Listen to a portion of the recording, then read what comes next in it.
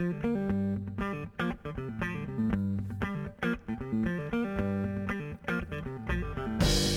right, welcome back to the Green Mountain Sports Roundup. I am Ernesto Sanchez. I'm here with Marty Griffin and John Downing, and we're here to give you a recap of this week in sports. Crack it open, Marty. How you boys doing? Not bad. Sitting with anticipation Excellent. for Sunday. Oh, yeah. For sure. It's Super Bowl week, John. Last week of football. Your team's still in it, as fucking usual. How you feeling? Yeah, I'm excited. It's a little ball of excitement, and it grows as the week goes. Ooh. Oh, You know, wow. Well, Like it. yeah. So, sports Dr. Seuss there. so you're saying you're a grower, not a shower? It's going to be growing. Makes these two out of the room then. Birthday in 2 days. Oh, Oh, yeah, happy Oh, birthday. Yeah, we go. I don't know. That's It's more awesome. like can't believe I'm still alive anniversary rather than a birthday, but we'll run with that one. Awesome. So we got a jam-packed show today. Let's get right into it. Number 14s. I, of course, chose Neil O'Donnell. Sweet. No, I'm just Did you kidding. not? Oh, it's No, I- 1995 Cowboys Yep, MVP of the Super Bowl right there. yeah. Threw a lot of interceptions for Got us us. looking way back in history. The last couple times your teams were in the Super Bowl. To be fair, Hey. Whoa. To be fair, he was my first favorite football player, but, that's just because I became aware of football during the Neil O'Donnell era, and my dad happened to golf with him a couple times, so he was the big deal in the Sanchez household. But I went with my boy Cooney, Chris Kunitz, left winger now for the Chicago Blackhawks. Spent some time with Tampa Bay, of course, the Penguins, and started out in Anaheim. Undrafted player. He's been in the league about 15 years now. He won 3 cups with the Pens, and he also won one with the Anaheim Ducks. He's got, in 995 games, 264 goals, 348 assists for 612 points, and he's a plus 181, also an Olympic gold medal winner. I'm always going to remember Kunitz, on that line with Crosby and Pascal Dupuis. I think that was, the best of times before Pascal with the blood clot issues had to hang him up. So it was never really quite the same with anybody else on that right side. But of course, that huge double overtime game winner in Game 7 against Ottawa in the 2017 Eastern Conference Finals sent us, to what was the second of back-to-back Stanley Cup victories. So, man, huge moment for me. I have a Chris Kunitz jersey hanging up above my bed, so that's my number 14. Nice. Very nice. Marty? I went with Peter Edward Rose Sr. Pete Rose. Played from 63 to 1986. Also managed. Was not a gracious exit from the league. As we all know, gambling on sports as a manager. Was banned from baseball when baseball still was the beloved son of all sports in America. But as far as a player, probably one of the best I heard about time and time again from my father growing up and loving Little League Baseball. Like, he just was the epitome of hustle. Charlie Hustle was his nickname. We talked about, a 303 lifetime batting average, 4,256 hits, 160 home runs.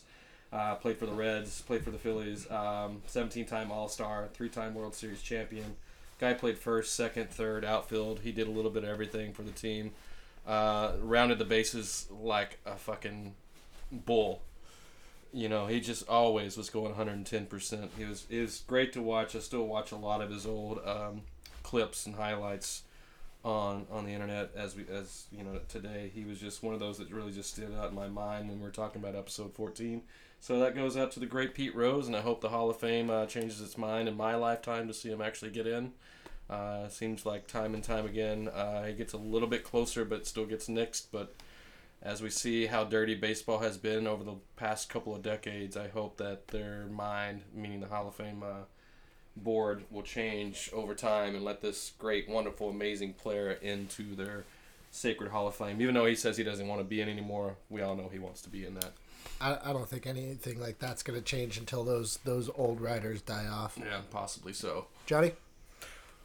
My number 14 is Jim Rice.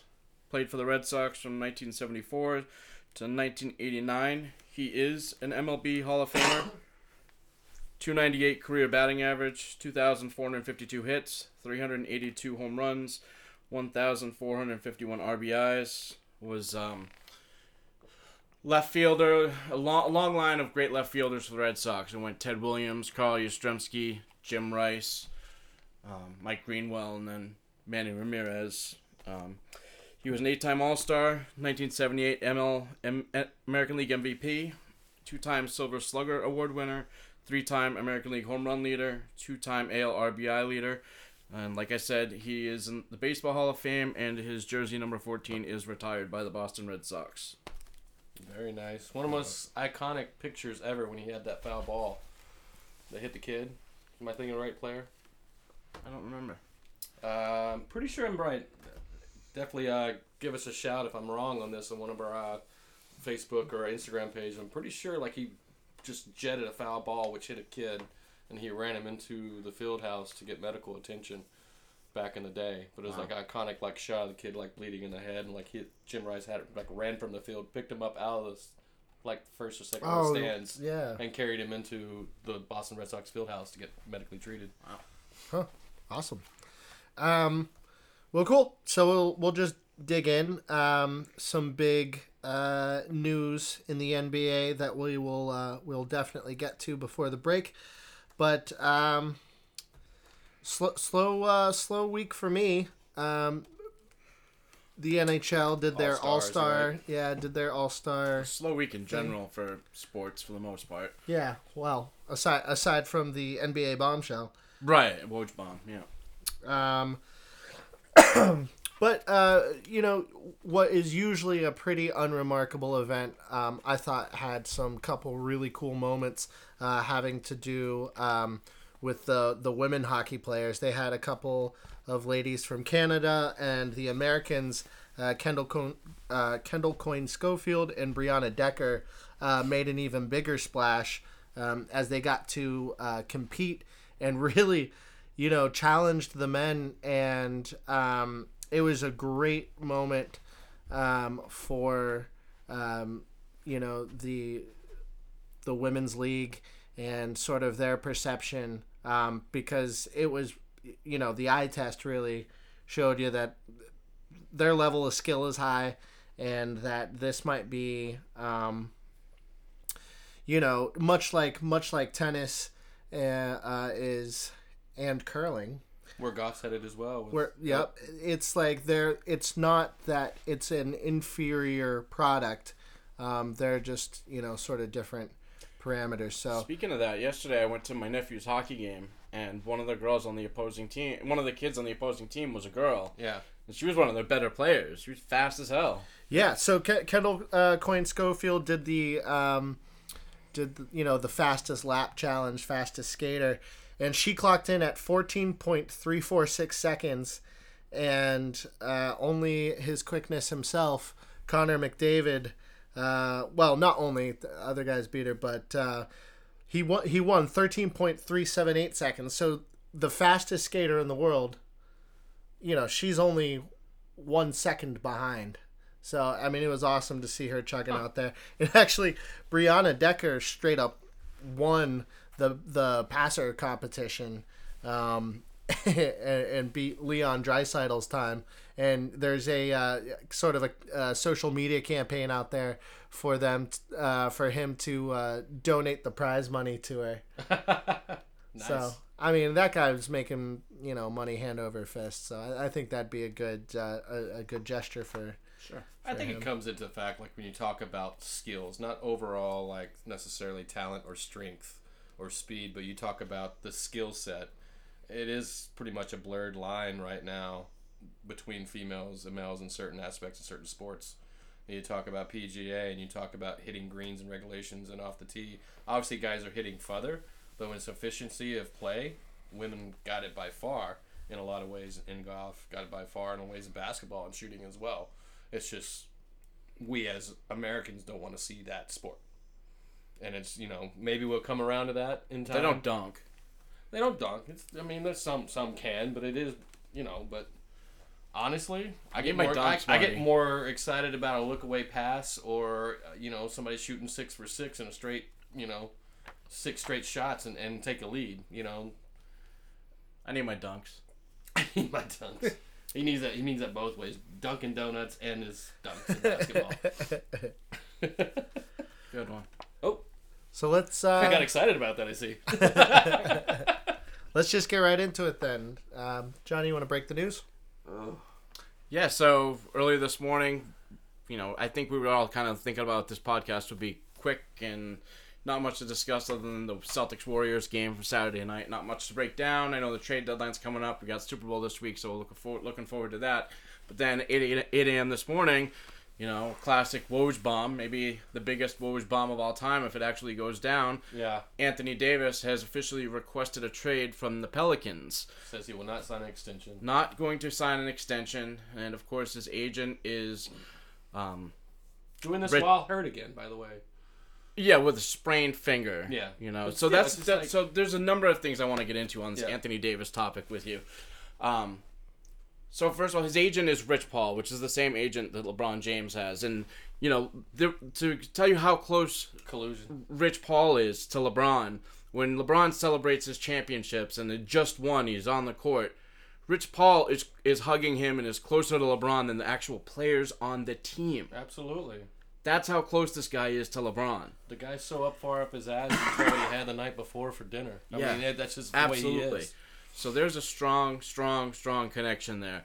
So it's okay. Well, let's start here. Yeah. Here's the question. Now, I as a Celtic fan, you're a Celtics fan. I think Ernesto's kind of indifferent on the whole thing.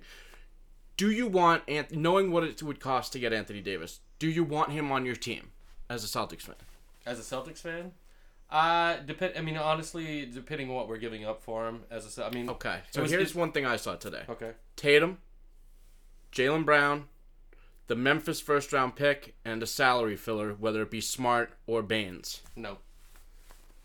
No. Sorry. I mean, for Anthony Davis. For the scope of how many injuries had season by season, honestly, when it was him and DeMarcus Cousins and that show of the front court, the Pelicans still didn't have a winning record. They made the playoffs. Well, Cousins was hurt last year. But they made it with Holiday. They made Holiday in. But it's like, I know he's dominant. But how long he's going to ride that out, given the fact also what he would sign for a contract and what we're probably going to bring up here in a little bit with the possibility of Kyrie leaving. There's just no... I would just, as a GM in the league for any team, besides if you're Golden State or a couple other teams, I would be eating antacid tablets every day of my life, knowing what these players, these agents are going to pull, because there's no security in your franchise anymore. It used to be there's no security in players, and I get that, and they need to step up, and players need to be, in ownership of what they do and how they win their championships.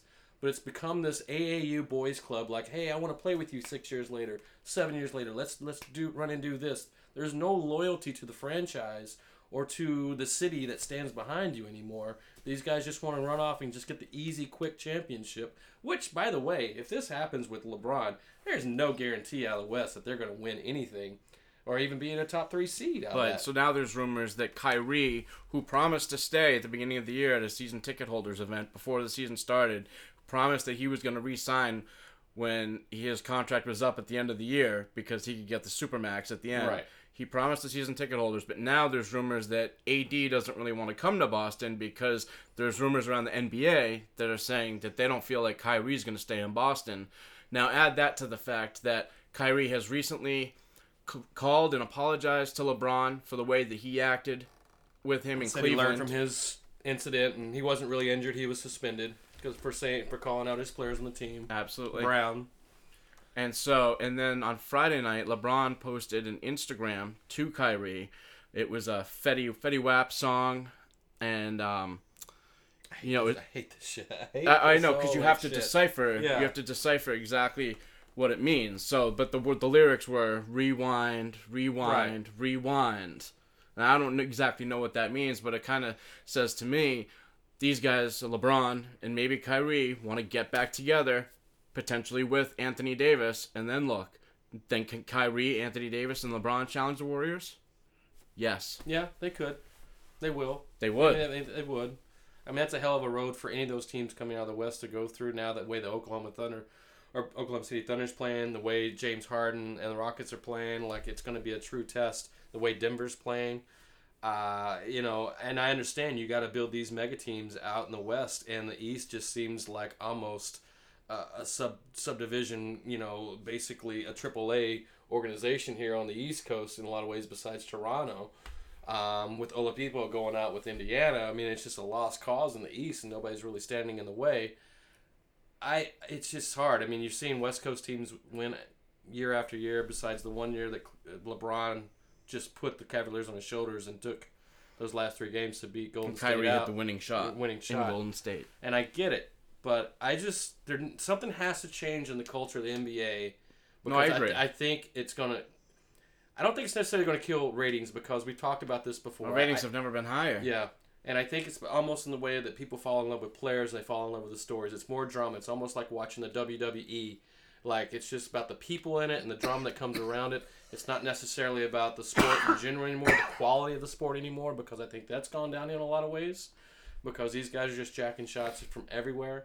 But I think in the long run, the league in general has to be a little bit scared about how this is going to turn. Franchise owners have to be a little bit scared how this is going to turn. So East Coast has to be definitely scared how so this the is whole turn. Anthony Davis thing. Now, this is what bothers me. So for the first time, it's taken the Celtics years and years to build the stable of assets that they have on their team. They have the players, and they have a wealth of first-round picks coming up in next year's draft. They have Memphis's pick, Sacramento, the Clippers themselves, first-round, all 4. So they have 4 first-round picks next year.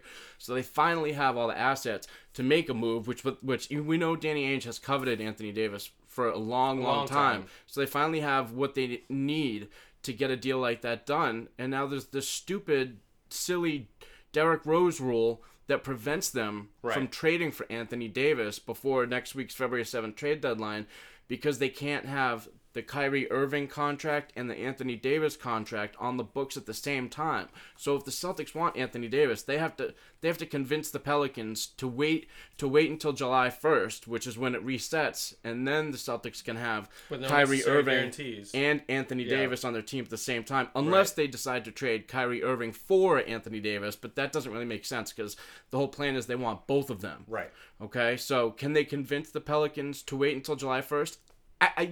Jason Tatum for me is kind of the trump card. I think that just knowing that you can dangle Jason Tatum on them is better than what so many other teams, even the Lakers, have to offer. And I think that could force the Pelicans to want to wait. Kind of a wink, pinky promise. Listen, we'll get this deal done when we can get it done at the beginning of July. But my concern is that this deal is already done. Because we know that last month, when Anthony Davis and the Pelicans were visiting the Lakers in LA, Anthony Davis went out to dinner with LeBron James after the game. And they're vocal about it. We heard a month ago that Anthony Davis purchased property in LA. So we've already discussed the agent being the same. Rich Paul is the same agent for LeBron and Anthony Davis. I'm hearing that the Anthony Davis Pelicans to the Lakers deal could already be done, and that they're just going through the formal announcement that he's available this morning, because they want to avoid tampering charges through the league. But I already feel like it's way tampered with.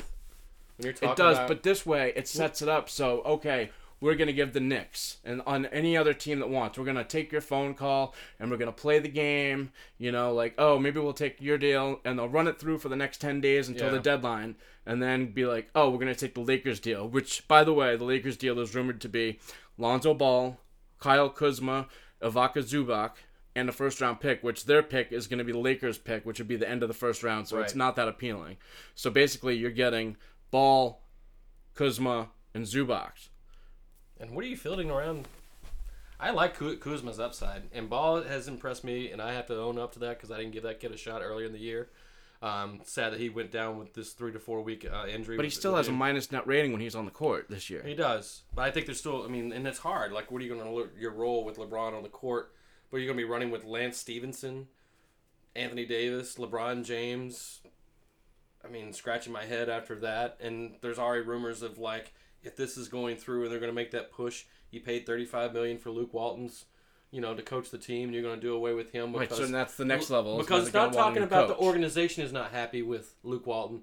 All the talk is LeBron's camp is not happy with Luke Walton. Mm-hmm. So you saw LeBron this past weekend. He's been out of play, out of action. You saw him sitting with Rob Pelinka, the general manager, and Magic Johnson. This whole weekend, they've been sitting together, kind of working, trying to, working on this and working on what they're going to get done. Because, LeBron, he's just like one of these little millennials to me. He needs this, he needs his trophy too, because he couldn't beat the Warriors, but he wants to join the Lakers, to join his own team, and now he needs to build his own next super team, which is already proven he's done by going to Miami, then going back to Cleveland and join up with Kyrie and Love. Right. Like, so this is what he does, and he can't just deal with it as a man. He needs to keep putting these teams together, and it's driving me crazy. And it's driving me crazy, but it's also, he's a businessman too, and there's all these, it's not rumors, it's happening. He's building this, big production company in LA already behind his brand and his name. He is building a sports agency. He wants to be an agent when he's after this and have agents under him and build it under that name. I mean, he wants to take over basketball. He wants to lead that way. And with the loose ends that the NBA has around its circle and the organization, he is having nothing but green lights down a straight avenue to do this for himself. I get all that. But so now you're Anthony Davis, and you're 27, 28, 29, whatever, how he's in the prime of his career. Why do you want to go to the Lakers knowing the Warriors are in that conference? LeBron is 34 years old, and he's already been mysterious time. He's out right now with an injury, and he's only going to get older. Is that appealing to you, Anthony Davis? I think for Anthony Davis, LeBron's making the appeal to him, like, you will be the face when I'm gone. Yeah, this will be your franchise. Good point. And he wants to be a little bit in the acting scene. He wants to be in the LA scene. He wants to be out of that New Orleans market. And then if they get that third star, whether it be Kyrie in the summer or Kemba Walker, they're going to get someone else to go with them. That's why I root so hard for some of these franchises like the Oklahoma City, like that market, San Antonio. Well, we're getting the Toronto and the Milwaukee. Yeah. I mean, Milwaukee's a good story. That's why I was thinking about that today. Yeah, that's why I lean towards those smaller markets, because they don't have the biggest draw, but they have a great organization with great scouts and great coaches who build players. And by the way, fuck you guys for hating Luke Walton.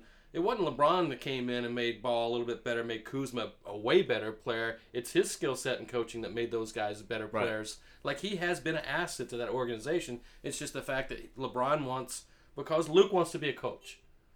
And he doesn't want to be a Tyronn Lue. He doesn't want to be an ass puppet that he can just be controlled. He actually wants to stand out and be a coach. He's a few humans who want to do that. He's a Steve Kerr. Role. He's a Steve Kerr product. Luke Walton is out of Steve Kerr to a Greg Popovich. There are these realm of coaches that run down these lines. And I just think like he players. saw with the Warriors when he was with them took to good coaching. Yeah, and would like to great follow coaching that when mold. Kerr was out with his illness. Do you have any questions about this? Like, I know you're just sitting here. I am wondering what the penalty is for tampering. It's a good question. I think you can. It's something like, so LeBron was fined for tampering last year too, wasn't he? Like $500,000 or something. Pocket change. He for someone who's bringing in $50 million plus a year. Yeah. I mean, probably just for a salary. Okay, it's just a slap on the wrist. That's an easy choice. You tamper away. Exactly. The choice to tamper is easy. So the Pelicans, just a couple hours ago, it's 9:00 here on the East Coast on Monday, and around 6:00, the Pelicans released a statement, said we're disappointed with Anthony Davis's decision not to re-sign with us, and we hope that the NBA does take the tampering process seriously. And good for them. And then they also announced right afterward that Julius Randle, Nikola Mirotic, and Etuan Moore are all available also in trade talks. So they're opening up for business. Well, I mean, that's just the way it is. If we're going to lose the headliner, we might as well just, who's opening up for him, just break it down and go all the way again. And that's sad because that's just the way that's the way some of these organizations have been in the NBA. They just... Do you feel like it's a done deal, like he's going to the Lakers? I do. When I saw that today, it's crushing news, man. We felt it. We knew. Because we wanted. Why can't the Celtics get him? I don't understand this Derrick Rose rule. I don't get it. I don't know. This is what they've been building for. This is what they've done. Collecting all these assets. This is why. What's the Derrick Rose rule? It's something about having max contract players together on their first contract that they've signed. So like Anthony Davis is still he's on the back end of his first contract, or maybe he's extended one. Same thing with Kyrie Irving. So it's something about you can't have more basically than can't like rent a player for half a season. Like you like can't 3 have max more contract, than one like, guy on your team like that, because you're gonna get plucking. Like people will start tanking their seasons basically to get rid of somebody they know they can't keep when their contract's up. So those teams are trying to get a little bit of leverage by giving it to teams that are almost there to win the championship. Who does this rule protect?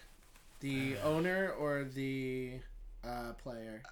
I think it's not the player. I think the players are still more in control. I think it's just protecting the aspect of what they want to think in the overall aspect, the team, and the value of the game. As a whole, you're not just seeing these crazy shifts before free agency in the year of everything just shifting, because if a team starts out, say, if it didn't go the right way with Gordon Hayward last year, he bumped his knee and these guys didn't rally and do it, but they can just like shift and just unload and get a couple of guys, and I just think it just protects the integrity is what I'm looking for of how the game is supposed to be played. It bothers me as a Celtic fan. I believe there's almost 0% integrity in this league anymore. It's just because the Celtics can beat the Lakers' assets, what they have to offer for Anthony Davis. Like, clearly, everybody knows this. Everyone knows that the Celtics have a better stable of assets to offer for Anthony Davis, and for some obscure rule that no one's even heard of until just now, or this year, because of the whole Anthony Davis thing, no one had even heard of. Now they can't. They have to wait, and there's a good chance they might lose out on the Anthony Davis sweepstakes unless they can somehow get the Pelicans to wait and hold on till July 1st. So we'll see what happens. Like I said earlier, the trade deadline is Thursday, February 7th. So we have 10 days to work this out. But, there's some that say that the deal's already done with the Lakers. So we're going to find out soon enough.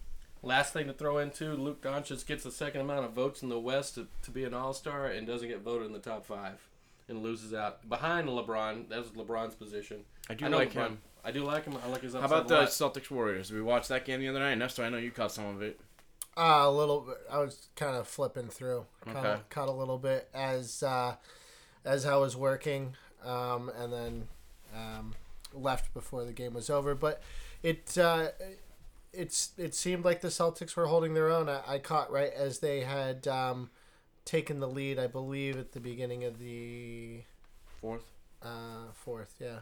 Yeah, so the Celtics lost on Saturday at home to the Warriors. Get a goddamn rebound off the free throw. 115 to 111. They hung tough most of the game. It was the Warriors' 10th straight win. Of course, they just got DeMarcus Cousins back recently. So they have 5 starting All-Stars now. 5 guys who were All-Stars last year in their lineup. Many say that the Golden State Warriors alone, with their 5 starters, could beat the Eastern Conference All-Star team. So I thought the Celtics hung tough. Yeah. Losing only by 4. However, Kyrie's the guy in the fourth quarter at the end of the game that you want taking the big shots. He's proven that. He's taken maybe the biggest shot in the history of the NBA. Took the most a couple shots years that ago. game. But 27 times. But he had 3 critical turnovers in the final 4 minutes of that game. Did you notice that? Yeah. I mean that's the whole thing. I mean, the amount of shots he took. I mean, I thought there was pretty good amount of balanced scoring for the Celtics in that game. We'll get into Gordon Hayward, over 5 and just seemed non-existent. But I know where you're going with it, and just seemed like he was out of it. They're putting pressure on him. He had some key mistakes.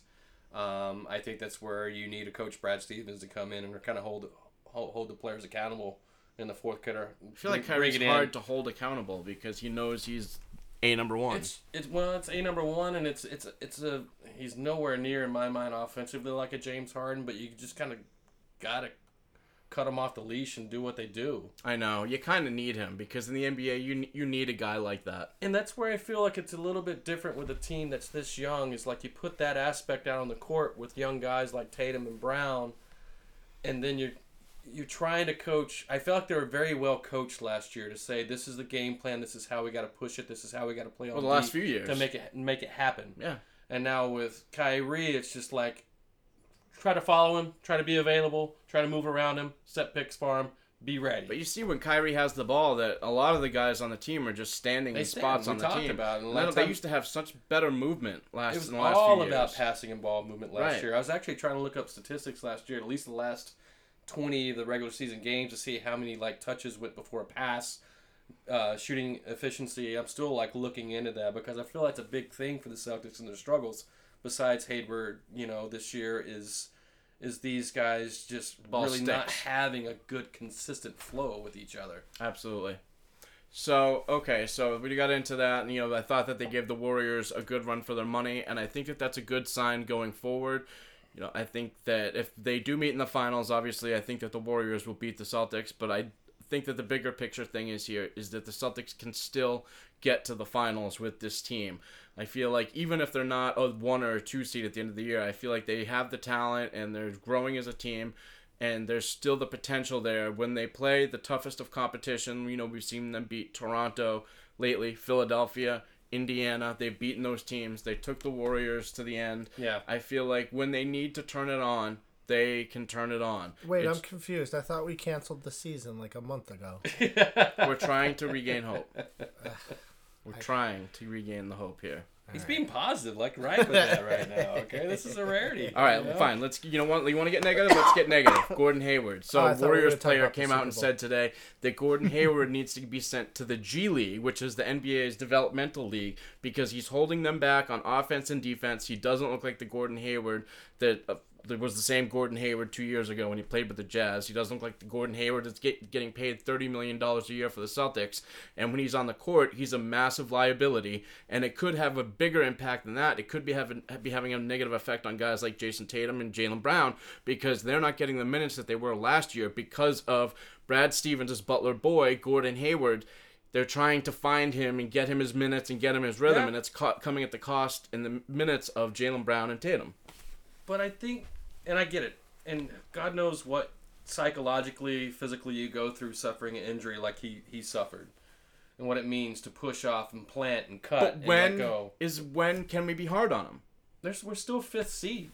I think being in the East, you can let him kind of come in his own. You can take a loss here or there, whether it's ugly or not, whether we like it or not. But when can we be critical of Gordon Hayward? I know the injury. The injury was horrific. I think about 20 games after the All-Star break, if he's not putting season's over at that point. The All-Star break's very late this year. It is. No. It's very late. There'll be playoffs at that point. You can still fight for the 4th or 5th seed, still with first round, get home court advantage. Do you think that they should send Gordon Hayward to the G League? No. Really? No. What's he going to learn down there? He can get his confidence back. He looked terrible on Saturday night against the Warriors. He was over 5. He was missing layups. Looked out of his element. But also, what's that going to say to a guy when he goes down? I mean, I think he's just going to score all over those guys in the G League. It's not really you're getting paid $30 million a year, the highest paid guy on the team. I think that, you know what, something's not right. Clearly, he knows it. Everyone knows it. Go figure it out, and we'll bring you back. And I like what they're doing with Robert Williams. Different story altogether. Right. He's their rookie. They sent him to the G League, and they want him to get some regular minutes, and they're going to bring him back in a couple months to try to get him going, because his leaping ability is through the roof, and he'll be a good defensive presence when they need it. If we're going to play that game, then send both Hayward and Brown down to the G League then. Well, I don't think Brown's been as much of a inconsistent struggle as Gordon Hayward's been this year. I don't know. I think he's not only inconsistent. He hasn't been good. I think he's a little bit of a locker room nightmare as well. Possibly. Anyway, we can go on forever about this. We got plenty to talk about after the Super Bowl. This is going to carry on for a while, but I think for the sake of the time and the show, all right, we take a deep breath and move on, huh? And I'm back. And I'm back. Did you guys miss the sultry sounds of my voice? Ooh. Oh, yeah. That just got weird. All right, so Super Bowl, help me with numbers, 54? 53. 53. 53. Goddamn, Fifty-three. Roman Atlanta, numerals. Georgia. Yeah, motherfucker. Why can't we just say 53? I was going to be like XXV. L3. L3. This one's easy. L3. Yeah, okay. Very easy. L3. Yeah, Welcome to Atlanta where the players play. It's in the front corner of the restaurant near the windows. That's a little inside joke. Anyways. You guys getting excited for the Super Bowl? I don't your team's not in care. it. Sorry. Yeah. My team's never in it. That's since the 90s. We're gonna get on. I'm We're sorry. gonna get I know it's not later fair. on. Hey, My listen team's for not the in fact it, and that- I don't have a lot of hope in the team that's facing off against the Patriots. I think in the aspect of we're talking about Super Bowls and franchises, we're sitting among three great people who love three great franchises and have done well in history with Super Bowls, meaning Pittsburgh, Patriots, and the Cowboys. Yes, you're on the latter end of this situation right now, and you're in glory right now. But, sir, enjoy your moment. It's going to end sometime soon, okay? Fucking Christ. Not soon enough. As Tom Brady said in his interview yesterday, there is a 0% chance that this will be his last game. Oh, shit. I told you he's going to be in a wheelchair blowing through a tube 0%. and slinging freaking, like, pitch passes out there of 2 yards. You can be 85 and still throw a 2-yard pass. He does that now. Still wins games. He does. He throws them fast. It's just that you hate him because you ain't him. So that's all. I get it. So I can handle it, but I just prefer a little more positivity around my No, team. right now. I'm actually looking forward to the Super Bowl. I think this is definitely a situation where it's going to be the GOAT being the GOAT or a rising star in the Rams and Goff and a little handing of the torch because he beat a great quarterback last week. I'm hoping Goff's not ready for the moment.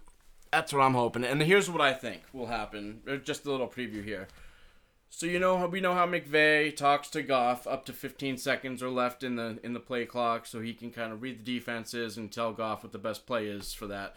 He needs his Binky McVay talking to him in the headset. Wow. And we saw what a struggle it was in the first half against the Saints.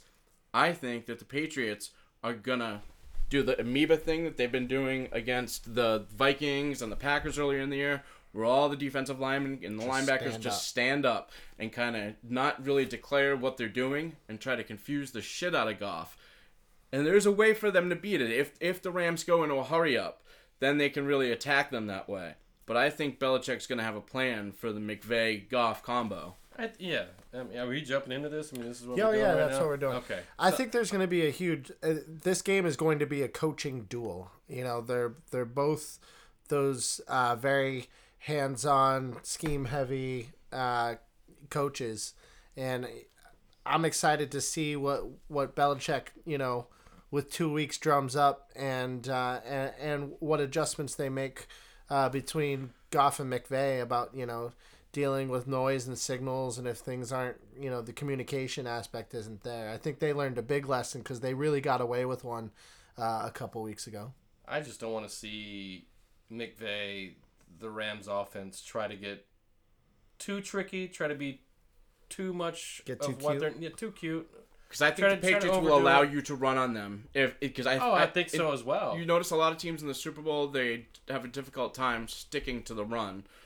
Especially with Atlanta a couple years ago in the Super Bowl, had a tough time sticking to the run because Shanahan wanted to show his offensive play calling prowess, and it cost them dearly at the end of the game. So I do think, in a way, if the Rams will commit to it and Gurley's ready to go, I think that the Patriots will give them the run in order to cover up for the passing game. Very true. I think you're going to see a lot of what we saw from Gronk. I've against also the heard Trees this as well. too. Would That you let me finish, sir? I'm sorry. You just want to dominate. Oh, like your mom's dog here, just always looking to dominate. Well, I wanted to get back to Ernesto's comment about the 2 weeks. Go ahead and do your thing since it's fresh on your mind. So I think that maybe the 2 weeks in the 2 week break between the championship game and the Super Bowl, it's kind of a disadvantage for Belichick and more of a benefit for the other team, because I feel like Belichick works best with the 1 week, and it helps the other team out more with them getting the extra time. Belichick doesn't need that extra time. You know what I'm saying? I don't know. See, That's when you have multiple years of winning just to overthink this whole situation when I it know. comes to chance. I wanna see blow when them I out. say the Steelers You wanna are blow good them on when the Steelers are good on 1 week rest. That's like it doesn't come off in any arrogant way. It's like, they just need to stay focused All right, week can I to give week. you my example? So the If you Patriots, face as the long mic, as you you can. face the in mic. 2001, the Patriots faced off against the greatest show on turf. Oh boy. In 2001, they faced Yes. the greatest show on turf. They were Yes. 14-point underdogs. At that time in NFL history, there was 1 week before the Super Bowl. Now, ever since then, there's been 2 weeks, and the Patriots, have had some of their struggles. The big letdown in 2007 after the undefeated season against the Giants. Yeah. And I feel like there's a chance that, kind of like how Andy Reid, the 2 weeks helps out Andy Reid, I feel like the 2 weeks helps out the other team prepare for the Patriots more than it does Belichick's team, because Belichick gets those plans out quick. No, I get it. I get it, but man, I don't know. I like the aspect of the time rest because it gives people time to like get recovered. And you're seeing the best. I like the it best. too.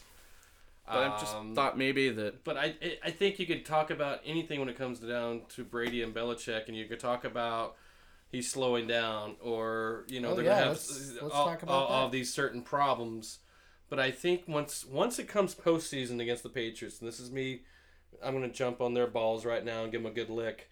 Is like you could just never count them out when it comes to postseason because it's a whole different culture, it's a whole different mindset of how to prepare. Because a lot of teams just ride on what's worked for them all through the season and just expect that to work for them up to the point of the Super Bowl. Whereas the Patriots look at it like, this doesn't work for us. We got to change it for this defense. Or it doesn't work for us. We got to change that for McVay because he has his tendencies here and his tendencies there. I think that's where Brady and Belichick will be the best, in my mind, in my lifetime, that I've seen. Is like they will know how to adjust to those things better than anybody I've ever seen. And they can adjust in game on the fly too. As well. They correct in game better than anyone. They don't get stuck. I mean, they slapped the Chiefs right in the face on the running game last week. Offensive line, Gronk just saying, "Hey, don't use me passing. I'm just going to run block the first half. We're just going to jam it down their throat, knock them by surprise." The team buys in. The team buys in, and they buy into the philosophy because how can you not trust the philosophy of teams that have been that many times to the Super Bowl? If you look at the roster of the 1 through 53 of the Rams versus the 1 through 53 of the Patriots, on paper they lose almost all the time. You're taking the Rams almost every single time. Almost every time. Every time. Against the Falcons, yes, I'd take that. Yeah. Against Seattle that year, yes, I'd take that on paper. But that's what makes them great because it's not about necessarily the overall physical talent. It's about the sum of the parts. The IQ. Yeah. The IQ. Yeah, I mean, we said it last week. Tony Romo said it. It's like having an offensive coordinator on the field, and just the way he reads defenses and the way he moves through his progressions and the way he just sees the game in general. There's nobody out there that does it with also the high level of execution. Right. Okay, with that said, now how are the Patriots offensively going to attack the Rams? And one more thing. And the Pats always get the bounce. They do. It just fucking happens. You always get that. There is luck involved. The more skilled you are, the luckier you. In 2007, David Tyree caught a ball with a stick with some gum on his helmet. In 2011, Mario Manningham had the most retarded out-of-bounds shoulder catch that you'll ever see. Those are plays of skill, not plays of luck. Those are plays of skill. Wait, the Tyree play was a play of skill? And like the Asante Samuel before the Tyree catch with the ball going right through his hands? But in 2011, Wes Welker, the ball tipping off his hands. Like, the Patriots get unlucky, too. 2016, Pete Carroll just has an aneurysm. Makes a bad call. Whatever. Yeah. I mean, it goes both ways. I'm being funny. I'm not busting. It does go both ways. I'm not busting your chops. It does go both ways. And if you want to get me upset, you're on your way. No. Whoa, guys. See, he's gonna cut us off. We'll hear. I've been really nice this week, by the way. I saw your Facebook post. I didn't like it. I want to be detached from the Facebook posts. On our page? Yes. We gotta play both sides. I don't want to be part of that negativity. We're a community of listeners here who want both sides of... Well, every time I try to post, it says...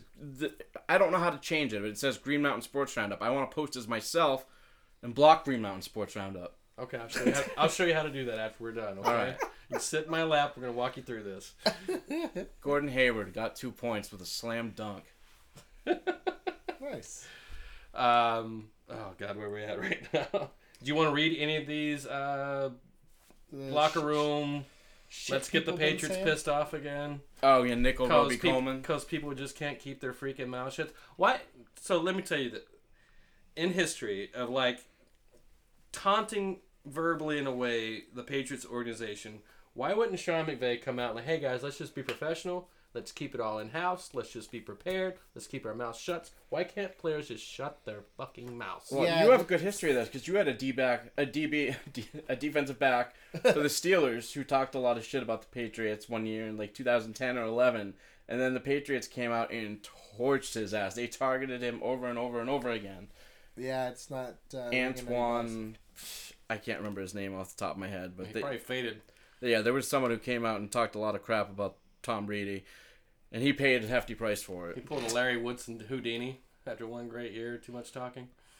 All right, so Nickel Roby Coleman comes out yesterday, and he sees a way to get Brady all over the place, and that the QB will slowly start to reveal himself if the Rams defense can stay connected. What will be revealed? Well, Roby Coleman faced Brady several times over 4 years with the Bills and thinks the current version is noticeably different.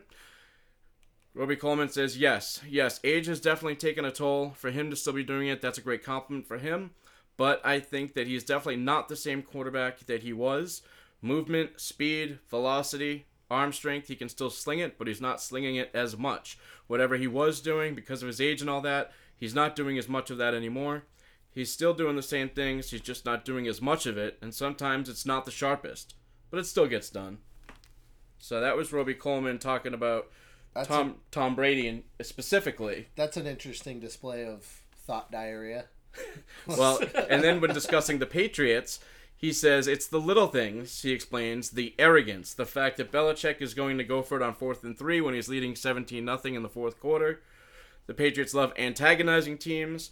It's shit like that, man. Little shit to look down upon a team. He adds little asshole stuff like that. Pardon my language.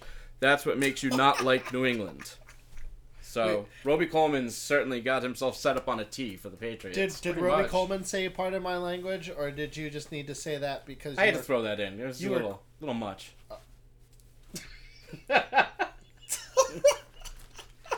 Fair enough. Oh, Is it fair enough? I don't know. Who knows at this point? Christ.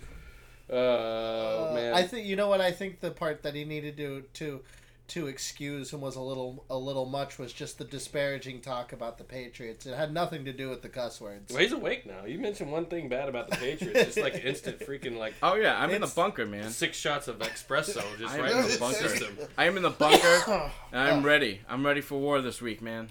I ready. gotta take this occasion to excuse myself to the listeners. Battling a little chest thing right now, so I am hacking and wheezing. I apologize. All right, so let's that. get back to the Brady and the Patriots offense and how they can attack the Rams and how are they going to protect themselves against Aaron Donald. So what a lot of people I've seen say this past week is the Rams have the formula similar to the 07 Giants and the 2011 Giants and previous teams that have had success against Brady and the Patriots offense, having the rushers up the middle, specifically defensive MVP Aaron Donald, this 20.5 sacks.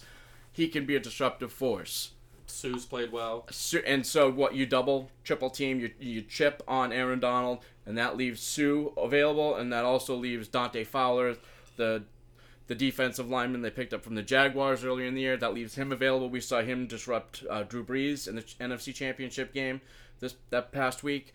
So, in my opinion, I think that you're going to see a continuation of exactly what the Patriots came out and did to the Chargers and the Chiefs. And you're going to see a lot of 22 and 21 personnel. Now, that's 22 is 2 running backs, 2 tight ends. 21 is 2 tight ends, 1 running back. So you're going to see a lot of the heavy formations, and you're going to see the Patriots try to pound the ball with Sony Michel. You're going to see a heavy dose of Sony Michel. I think you're going to see a lot of James White as well. We saw Kamara catch 11 passes against the Saints, against the Rams 2 weeks ago. So they had real difficulty with the pass catching running back. So James White will have a big day. Another note about James White, it's his 27th birthday on February 3rd, the Super Bowl. So it could be a nice birthday bash for Mr. White. I think he's got to have a big game. Well, he could be an MVP candidate, is what I'm saying, and so I think you see a lot. I think you see a lot of check and chip blocking off the front. Right. So if the Patriots can run the ball, because Littleton is an undersized linebacker, and they only use one linebacker as well, similar to what the Chargers do, and what the Chargers did a couple weeks ago. And they're going to bring safety Mark Barron down to try to help with the run game, but again, he's undersized as well. Right. So I know that, and here's my concern: what the Rams did to the Cowboys running game 2 weeks ago, because everyone says the Patriots should be able to run the ball. Well, the Cowboys should have been able to run the ball as well, but they didn't. They struggled with it. So, I do think the one edge for the Patriots, though, is that they are not.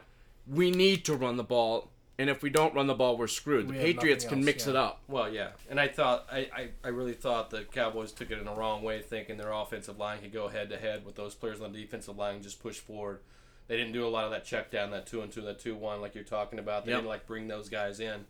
And I really think with that Edelman type that we didn't have because Cole Beasley was pretty much out of the game. Absolutely. That hurt us. We saw that big from time. the get-go. That hurt us big time. We didn't have that check guy just coming off and just could either go into a 5-yard Even curl Jarwin was hurt too. After his first catch, he was hurt. So Gronk can be a factor there too. I really think that you're going to see a lot of that. Just bringing those tight ends in. It's going to be about protection first. It's going to be like time possession. Going to try to get those first downs. I mean, how many first downs they have against Kansas City in the first half? And they're just trying to push. They didn't really go for the big play. They were just take smash mouth football. Don't make any mistakes. Wear them down. Don't force the issue. Just do what we know how to do. And I think the Rams need to stay out of that zone aspect mindset on defense and really just check man to man and just say beat us or don't beat us and see where that goes first, rather than just do that whole bend but don't break. Who do you think Aqib Talib is on? I think just for speed and they might try to do on the outset, it might be Dorsett. I don't know when he's in the game. Yeah, I've heard Dorsett. Yeah, I think it's what he's going to check on. But I've heard Gronk too. They could put on Gronk, but I don't want to see him on Edelman because he's too physical for me for Edelman. So if I see Talib on Edelman, if they really I don't want like to try that. But Roby Coleman's their slot cornerback, right? And so he's the guy that will normally, or for anyone else, he would be on Edelman. So if they're doing what they normally do, it's going to be Roby Coleman. But I think if you're really saying challenge us and you're going to step up and try to be physical with the receivers up front and try to keep everything in front of you, that's where you put Talib on Dorsett because he's the only one that's really going to have the speed to release and get double downfield. Move. Yeah, absolutely. All right. So do we think the Patriots have the advantage on offense or the Rams have the advantage on defense there? I think the Patriots are going to have the advantage on the offense. The numbers are there. The scheme is there. The talent is there. And I don't think they're going to let Aaron Donald ruin the game for them. No. Tom Brady walked into the locker room and said, "You know why we're going to win this? Because I'm a what do you say? I'm the baddest motherfucker out there." Baddest motherfucker out there. Yeah, I was going to say badass motherfucker, but I knew that was right. I get your I had this horrible gut feeling that Sue's going to get 3 personal penalties that's just going to kill it. They have those guys. They have Talib those guys. And Sue. Just can't stop. They're gonna take that extra 2 steps and just put a pop on Brady. Explosive personality guys. Just try to set the stage, do something stupid. It's been in Sue's it's been in his DNA this whole time in the league. I was talking to somebody the other day, what do you think the biggest turnaround, the biggest thing that affect this game? And I think it could be personal penalties on that defensive line. Yeah, discipline. Just holding foot. We saw how discipline affected D Ford and the Kansas City Chiefs. Didn't learn the Pro Bowl. Yeah, D Ford again lined up off sides of the Pro Bowl. Oh my God. He should have a joke to have been 5 yards back every time because the game didn't make a fucking difference anyway. All right, speaking of the Pro Bowl, why don't we just get... I mean, we're all in agreement. Are we making picks before we roll into this? Well, we got to switch to Patriots defense versus Rams offense and then do a little special teams. Yeah. All right. Let's move it along. Okay. So, special teams... that Jim Fossil's son coaches the special teams for the Rams, and we saw what the value of Johnny Hecker and the punting unit and how effective they can be. And I don't know if he does the holding for Greg Zuerlein or if it's the backup quarterback Sean Mannion who does the holding. I think it's Mannion. I think it is Mannion, but if it was Hecker, that would concern me. Yeah. Watching out for a fake. Right. But I think the special teams is going to be a good matchup because the Patriots have a good special teams as well with Cordarrelle Patterson and Steven Gostkowski and Brian Allen, the left-handed punter. So I think the special teams is kind of a toss-up in my opinion. Yeah. We should come up before this week and come up with some prop bets because I think Edelman might pass the ball. Yeah, I think you're going to see some trickery. I think you have to from one side to the other. I think both. if either team's not really making a dramatic move for a touchdown and they feel a little stagnant, I think you're going to see McVay and Belichick pull some little trickery out of their pockets and really make something happen. I don't think you're going to see a pass to Brady like you get. But we did see but last year was Gostowski, and he missed some kicks last year against the Eagles in the Super Bowl, and that were very uncharacteristic of him. An extra point, a couple missed field goals. He missed 3 kicks in that game last year that were very uncharacteristic. We're in a controlled climate of a dome, so maybe that's where he was last year. That's true. I was thinking about the other one. I don't know. I think you're gonna. You never know how the Super Bowl pressure affects someone. Right. So we're talking about Rams offense too, going against Patriots defense. My biggest head scratcher, and it's been in certain big games for the Rams this season, is like, what's the game plan going to be around Gurley? Yeah, where's he at? Like I said a few minutes ago, I think the Patriots are going to let Gurley and Anderson Yeah. get theirs if McVay and the Rams offense is patient enough and willing to take it. They can have it for as long as they want it until the Patriots adjust. I think that the Patriots are going to try to hold the passing game in check, do the amoeba front. I think you'll see a lot of Anderson early because he's a big boy. He can knock the wind out of those defenders. He can, like, if you can get some 3, Possibly, but I think first they down want to get possessions. Gurley going, don't you? I think. What if they go to a 2-back set? They could. And then, running him out of the backfield, Gurley, and he's more your dive play on Anderson. I have nightmares about frickin' Wade Phillips' defense with the Broncos in 2013 and 2015, and C.J. Anderson in 2015 running for the Broncos. That was the last championship game that we lost. Yeah. So I don't like Wade Phillips and C.J. Was it Anderson. Wade Phillips and McDaniels together when McDaniels was in Denver? No, that was before, right? Phillips was in Houston at That's that right. time. Okay. I was just wondering because if there's going to be a little insight with Josh McDaniels about how to run against Wade Phillips as well, just getting his mind. They didn't quite pass. And this is a Josh McDaniels again coming out party too. What he's going to do in the Super Bowl as well, has his legacy is going to build. Like if this is going to be a win, a great offensive scheme for his side, taking over for Belichick in the future. He's already said he's going to stick with this franchise. He gave up a lot of coaching jobs again and interviews. Yeah, let a lot of opportunities pass by. Straight up. Here's one other thing I want to add is that I've heard this week, and it was Van Noy, Kyle Van Noy, who let it slip out, who's had a tremendous postseason, the number 1 linebacker according to Pro Football Focus in all the playoffs of all the linebackers so far this year. Van Noy let it slip out that this year's season, or the police now, it's been about atonement, and that they didn't take the Super Bowl as seriously as they should have last year, and they kind of went into Philadelphia and they slapped it out there. You saw Belichick go out the Thursday night before and go to the Timberwolves basketball game and meet up with Tom Thibodeau, and you saw Malcolm Butler get suspended. The Patriots went out last year to Minnesota on the Monday. This year they went out on a Sunday, so they're tightening. It seemed to be tightening it up this year, and that this year is about atoning for last year. The game plan. We saw the Eagles run up and down against the Patriots last year, and the tackling was terrible, the defense was terrible, and then when it came down to the end and you needed Tom Brady to win it, he got the ball poked away from him. But I don't get that with especially so atonement. To me, that's gonna be a big drive for a team, and I think that Van Noy let that slip out. That this team is about atoning for how they performed last year, because they didn't give it their best effort, because they took it for granted that they are the Patriots, because in 2014 and 2016 they won the Super Bowl, and they thought the last year that they could just slap it out there against a backup quarterback and Doug Peterson, who was a kind of a not well polished coach. So they thought against Foles and Peterson and the Eagles they could just slap it out there and they'd win another Super Bowl, and it didn't work out like that. So this year they're atoning for that. So it seems to me they have a more business-like approach. That's why I'm going to be predicting a more lopsided Patriots win this year. Yeah, possibly so. I'm definitely predicting a blowout. I think the moment's going to be too big for Goff. I think it could almost play out almost like it did with the Chiefs last week. I think you could see a great game plan coming out in the first half, but also a great explosive young offense coming out and still making explosive big splashes in the second half to making it a little bit competitive. I don't think it's going to be the blowout maybe you guys are predicting. I do think the Patriots will win. I think there's too many players on this team.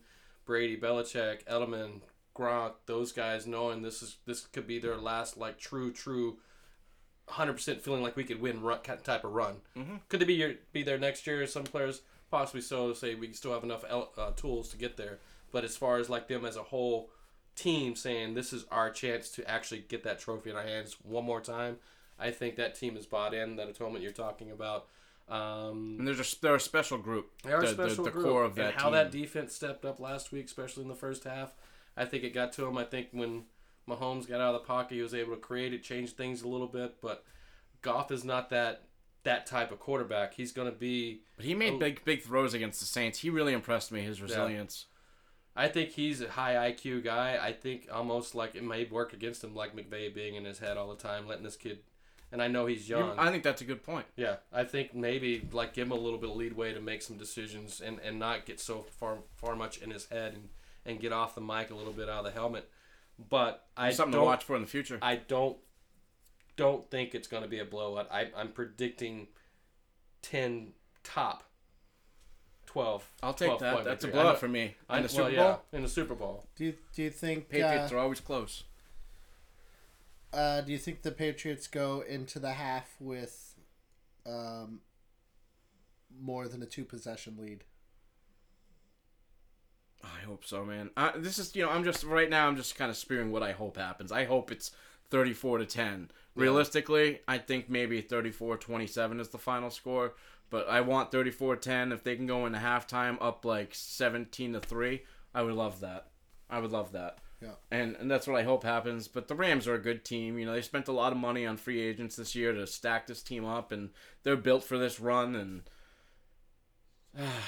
I think if you're NFL god of gods, that you want another Brady drive down for either a field goal or a touchdown win, but also a young Goff like really showing his resilience and offensively did a great job on the offensive end, but also I just want to. I mean, as a fan, no, I get it. I want to see a great game. Actually, Johnny, I'll tell you right now, and I'll tell it to the world. I'd actually want to see Brady win. I think it kind of put this fucking whole GOAT discussion to rest. Isn't it already to rest? I think in a lot of ways. We still have some people out there who just don't want to accept it.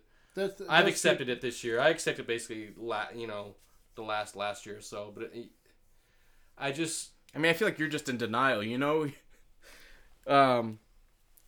generally? You're not talking to me because I'm not in denial. I'm admitting it. If you don't think that, I feel like, who is the WFAN guy?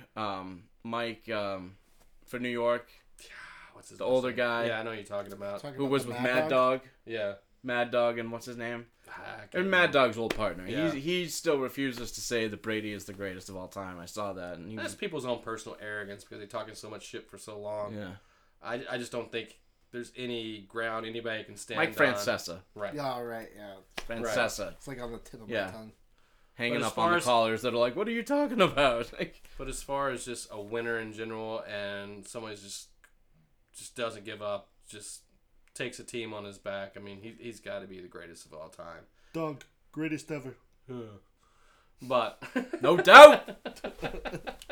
So we go with that. It'd be God. It's not that I don't want to deal with the truth of it. I just don't want to deal with certain Patriot fans. Yeah. And it's not even about you. You do it with the way like you back it up. You have statistics to do. I mean, how ignorance plays out with certain fans. Like football didn't start until the year 2001. Stupid fans suck. Yeah, they do. Is this really coming from a Cowboys fan? What the fuck? I've been hiding under a rock for 20 years. What are you talking about? Cowboys fans are the worst. Hey, I rooted for your Cowboys this year, so I expect some love and not stop spewing all this hate. That's fine. All the shit I'm putting on Facebook is just for general entertainment and trying to keep certain aspects of our listeners and people who follow us happy. Okay? We got to appeal to the bunker masses. mentality. All right. So one last thing I wanted to talk about this Super Bowl that I thought was really interesting is that I read somewhere that secondary market sales for tickets are way the fuck down for this Super Bowl. Interest in the Super Bowl is actually pretty low. I mean, how many times have the Patriots been there? So they're not. What's a Rams fan? That's the problem. Right, and that's the other thing too is that so you have a team that's made it to the big show 3 of the last 4 years, and versus a team with no fans who are either 14 or younger or 65 or older. Right. Yeah. And the league didn't want this. No, They built that up on Monday Night Football. The league wanted Kansas City and Rams. That was supposed to be like maybe they wanted the Game Rams because they're one. trying to build that new Disneyland like complex in LA. So they're trying to establish the Rams. I don't- But there are no true Rams fans. The fans in LA are either Cowboys fans, Raiders fans, or there's one more. There was one more fan base that's big out there. But they're not Rams fans. And Right. if you are a Rams fan, it's because you're old as shit, or it's because you're young and you're jumping on the bandwagon now, or you're down in Mexico. or you're down in Mexico. Dallas and There is Dallas no- and Rams have the biggest following out There's of no Mexico. Rams fans. Yeah. So and so those And fans honestly, gonna not to hurt your feelings, nobody wanted to see the Patriots again this year. I mean, it's the way. I mean, that was the narrative. I don't care. I mean, you can look at the map. I mean, that's what it is, though. I looked at tickets and they were just as expensive as they were last year. $4,000 for nosebleeds. It's ridiculous. Jesus Christ. Well, we're going to take a quick break here and leave you with the clip of the week. And then we're going to get into a little bit of a Super Bowl game that I've devised for you I don't guys. even know what's coming. And then we've all prepared our 3 most memorable or favorite Super Bowls, or maybe just something that we wanted to point out. But we've each got 3 for you. So we'll see you on the other side of the break. Hey, watch! I'm gonna go knock out that Patriots mask. I'm finna go knock this mascot out. Go get him.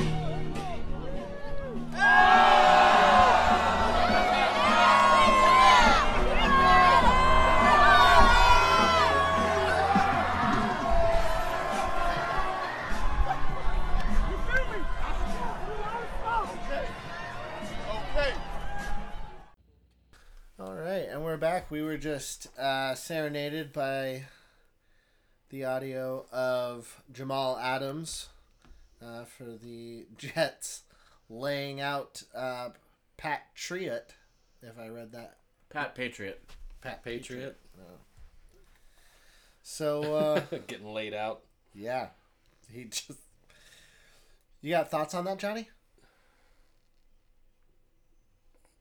No. Haters gonna hate, and you know he thought it was funny, But and they're like in a tickle fight earlier that day, so I just think it was staged, but it Yeah, just went you were. wrong. There was. Hold on a second. This is all changed because there was some genuine outrage the day this came out. the kid went to the hospital at a concussion. Okay, to be fair, you were also upset because the 10-year-old kid in Iowa. Oh, that fucking dickhead! I'm gonna ruin that fucking The kid's Science life. Fair Project kid. Destroy that kid. Don't worry, fucking man-child of the century. Dave Portnoy has already ruined that kid's life. So Yeah, good luck to him. Good luck to that 10-year-old kid. fucking A. Fucking shithead. Oh god. All right, and that's Pro Bowl talk. There it is. We covered the Pro Bowl. Oh, what a waste of fucking time. Do you know it did 8 million viewers though? Which It blows my How mind. high? which is like more than any the Stanley Cup ever does, and it's just people watch it. It's some crazy stat like the winners of the Pro Bowl get something around 60,000, which is only like 25,000 less than the losers of the Super Bowl. So I get it, but they just I don't know. I like the Super Bowl when you go on the run. Because we saw with the Sean Payton incentive bounty gate that he did for his players. It was 225,000. If you go on the run and win the Super Bowl, you get 225,000 per player through the course of the whole. through the course. Yeah, right.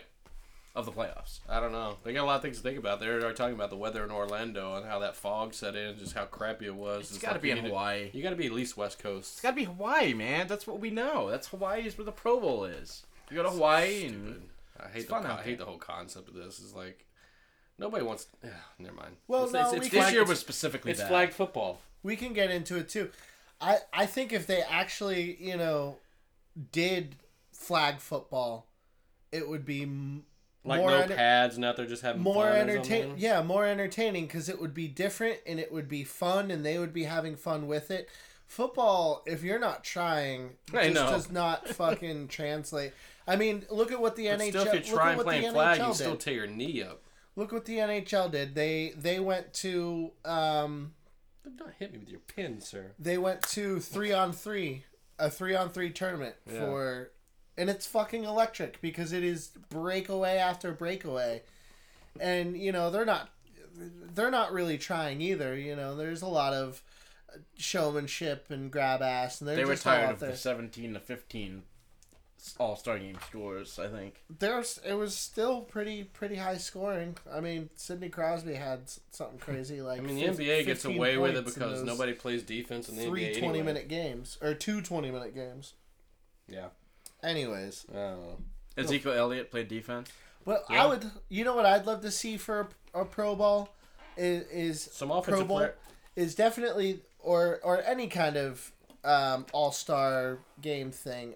Although the All-Star format does work well for baseball. You can still play baseball, and it's still I liked when it did stand for home field advantage. a the World Series. reasonably good product to watch. Yeah. But anyways, what I think they should do is they should just completely do something way off the wall. Get all of these elite athletes together and have them play fucking badminton and and hacky sack and I can't remember the player that used to do Lacrosse. like the 3-on-3 sand football.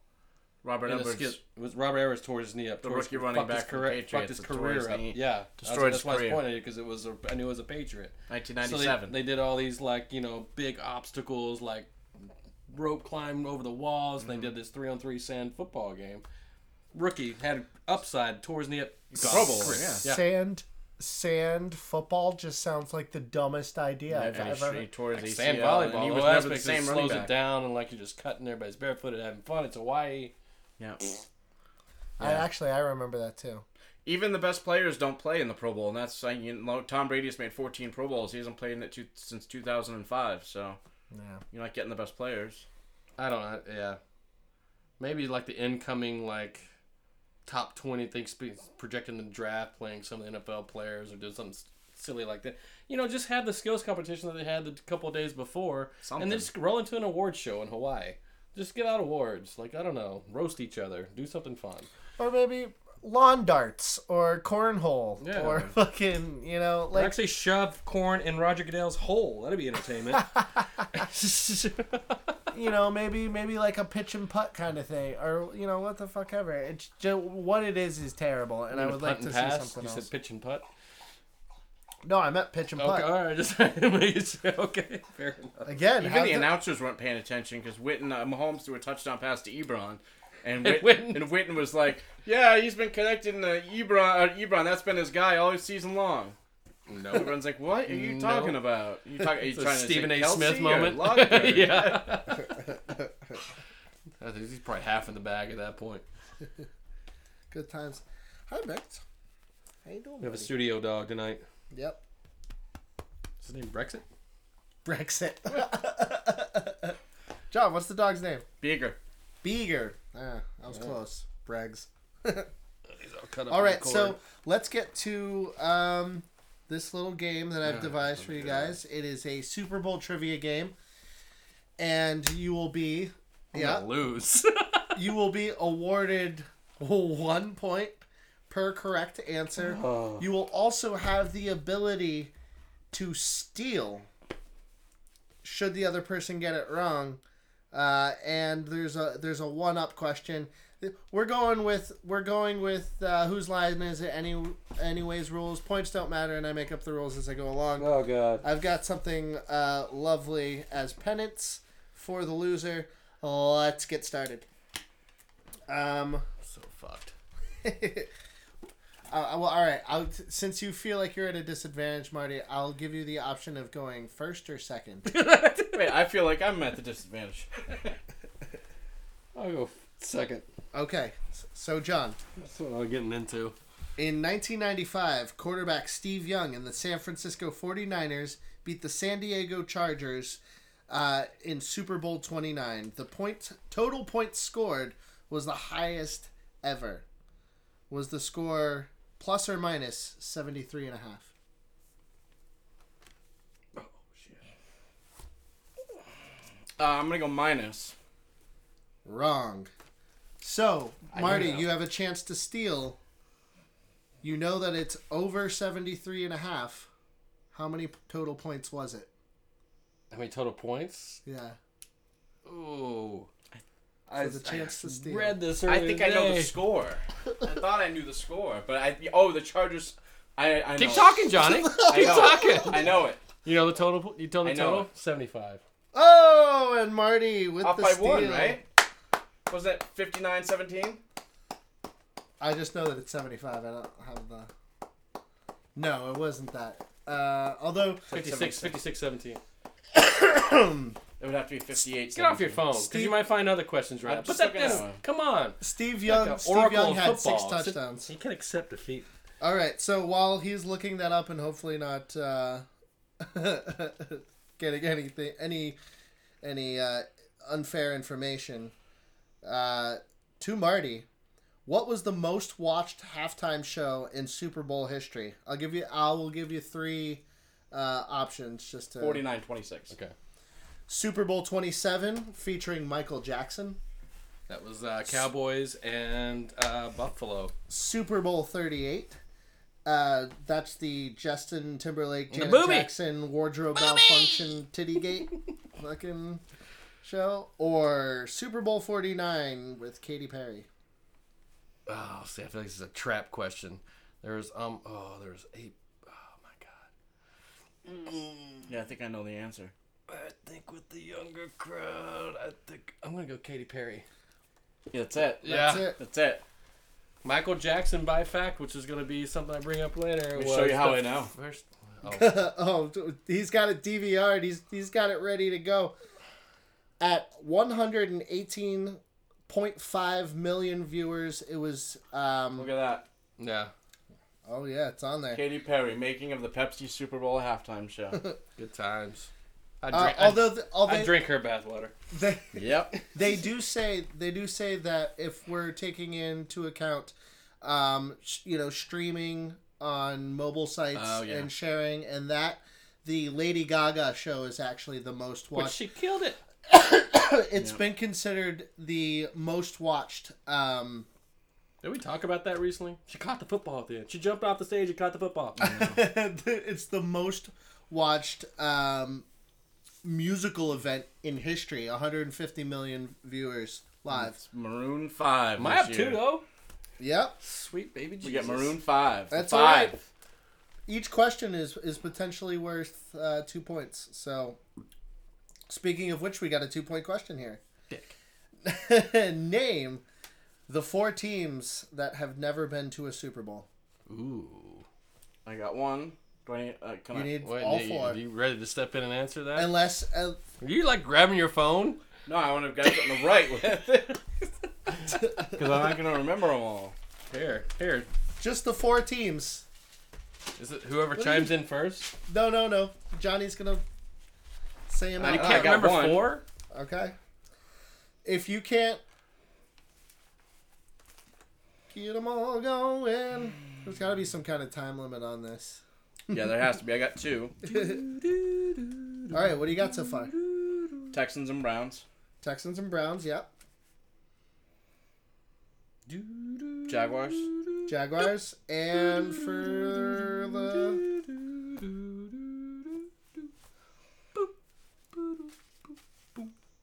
boom.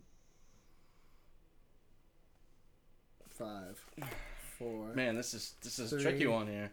2, 1. Marty for the steal. I just gotta throw in that last one. If you, John will get 1 point. I think because he did a good job. He did good job. He did good job. Good job. But you can steal his points if you can name the last one.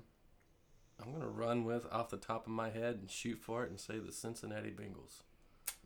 No, Wrong. I knew it was wrong other way. I didn't Would you say Browns, Texans, and Jags? Jaguars. Lions. Oh, Lions, that's right. so- Ah. Shit. So John gets a point there. Marty, going over to you. Name. How'd they get a point? 'Cause we Yeah. got 3 out of 4, right? Yeah. Well, I would have got there. I just needed another minute. we're about to do the same thing for you here. Name 3 players to win back-to-back championships with different teams. This is a 2-point question. Name 3 players to win back-to-back championships. There are- with different teams. Yep, there are 5 of them. but if you can name 3, you get 1 point. If you can name all 5, you'll get the 2. I got 2. Charles Haley. Okay. You're done. I'm done? No He didn't go Charles San Francisco. He didn't go Dallas. It wasn't Charles Haley. Fuck, I'm done. All right, go ahead and give it to Johnny. Dion. Dion. Yep. Ken Norton. Ken Norton. Ken Norton Sr. Jesus. It's really funny because they both... You can't talk about Brady. He's been with one team. Switched, You I said know. Jesus, Switched. right? There was... Switched, yeah. Oh, Brandon Browner. Yep, Brandon Browner is another one. So we got So 3 that's right? 3. That's 3. Johnny, can you get the last 2 and for the extra what? points? No. You got 1 point. To get to the championship? No, not to win the championship or get to the championship? To win the championship? To win. I feel like one of them was a Seahawk. From the Brandon Browner was the Seahawk. or the earlier, the 05 Seahawks. I don't know. Keep drinking your beer. Both. That's your fucking penance. Both Chris Long and LeGarrette Blount went yeah. from the Patriots to How the did I not Eagles. get those two? Those are two of my guys. It's so obvious. You're like, Yeah, you're right. I was thinking outside the box. Yeah. All right, so how we're far down am I right now? you guys are 2-all. Yeah. Tied up. 2-all. Fair enough. This one's going to Johnny's. Johnny. Yep. Which player had the longest time span between championships as a player? Is that Tom Brady with 10? That's your guess? Yeah. False. It is Ray Lewis. And for the steal, Marty. Oh, wow. How many seasons? Say that one more time. The full question. Which player had the longest time span between championships as a player? Tom Brady was false. It is Ray Lewis. For the steal, how many seasons was it between championships for Ray Lewis? 5. That is a dumb ass guess. Simply because I said Tom Brady with 10. That was wrong. I wouldn't listen. I'm sorry. I wasn't listening. I'm going to go Really? 11. 2000 to 2011. That is solid thinking, but it was 12 seasons. Oh, it was 12. Come on. All right, so I really need to concentrate here. we're still tied. Marty, Bud Lights are strong. who is the oldest player in Super Bowl history? Oh, Jesus. This is an oldie, I think. Oldie. I will say this. I did not go reaching into the annals of history. Really? So this It's all pretty. This isn't a kicker from the 70s? I don't think so. It might be. Look, he's staring me down like now- I'm gonna, this is for like now millions, I'm fucking- millions of dollars. Now I'm questioning myself on this question specifically. Move on to the next. Oh god, I'm not gonna get it right. So it's like I was gonna, I got... So I won... You can go... You want me to go? I'm passing. All right. Since you're saying that's probably not who it is, I'm going to say my second answer was going to be Gary Anderson. Who was your first answer? Jan Stenerud. Nope. All right, so y'all are both wrong. It was Matt Stover, but What? Kicker for the Ravens. 2000? Jesus, I didn't realize he was that yeah, old. that's what I said. So I tried to keep it recent, but he was a kicker, so your hints made me nervous. So for the steal point, how old was he? Ooh, Stover? 2000, first one to chime in. Well, 43. Oh, I was gonna say that, but I'm gonna go 44 and top him one more time. It's 42. Damn it! Fuck you all. Low. All right, the oldest. Oh, excuse me. Oh fuck, That John. was really loud. Oldest quarterback to win. Jeez. Does this go down to my annals of history? No anal. My boy. Gotta come out with it. Brad Johnson? Ooh, that's a Wrong. good guess though. Wrong. Peyton Manning. Really? Wow. What age? You can tell me for a bonus point.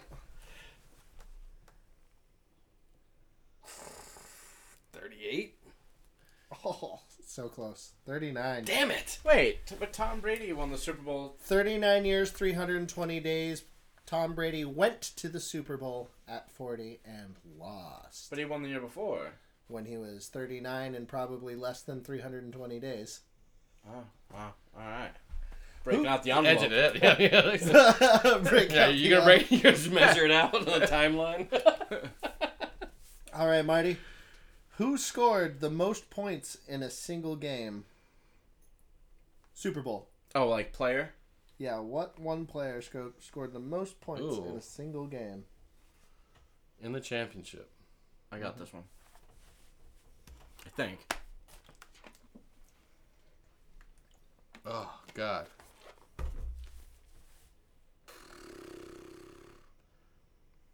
Emmitt Smith. That is a very good guess. But it's wrong. Yeah, no, I just had to It's- go with what I knew. It's I got James. it. James White. It's 20. James White.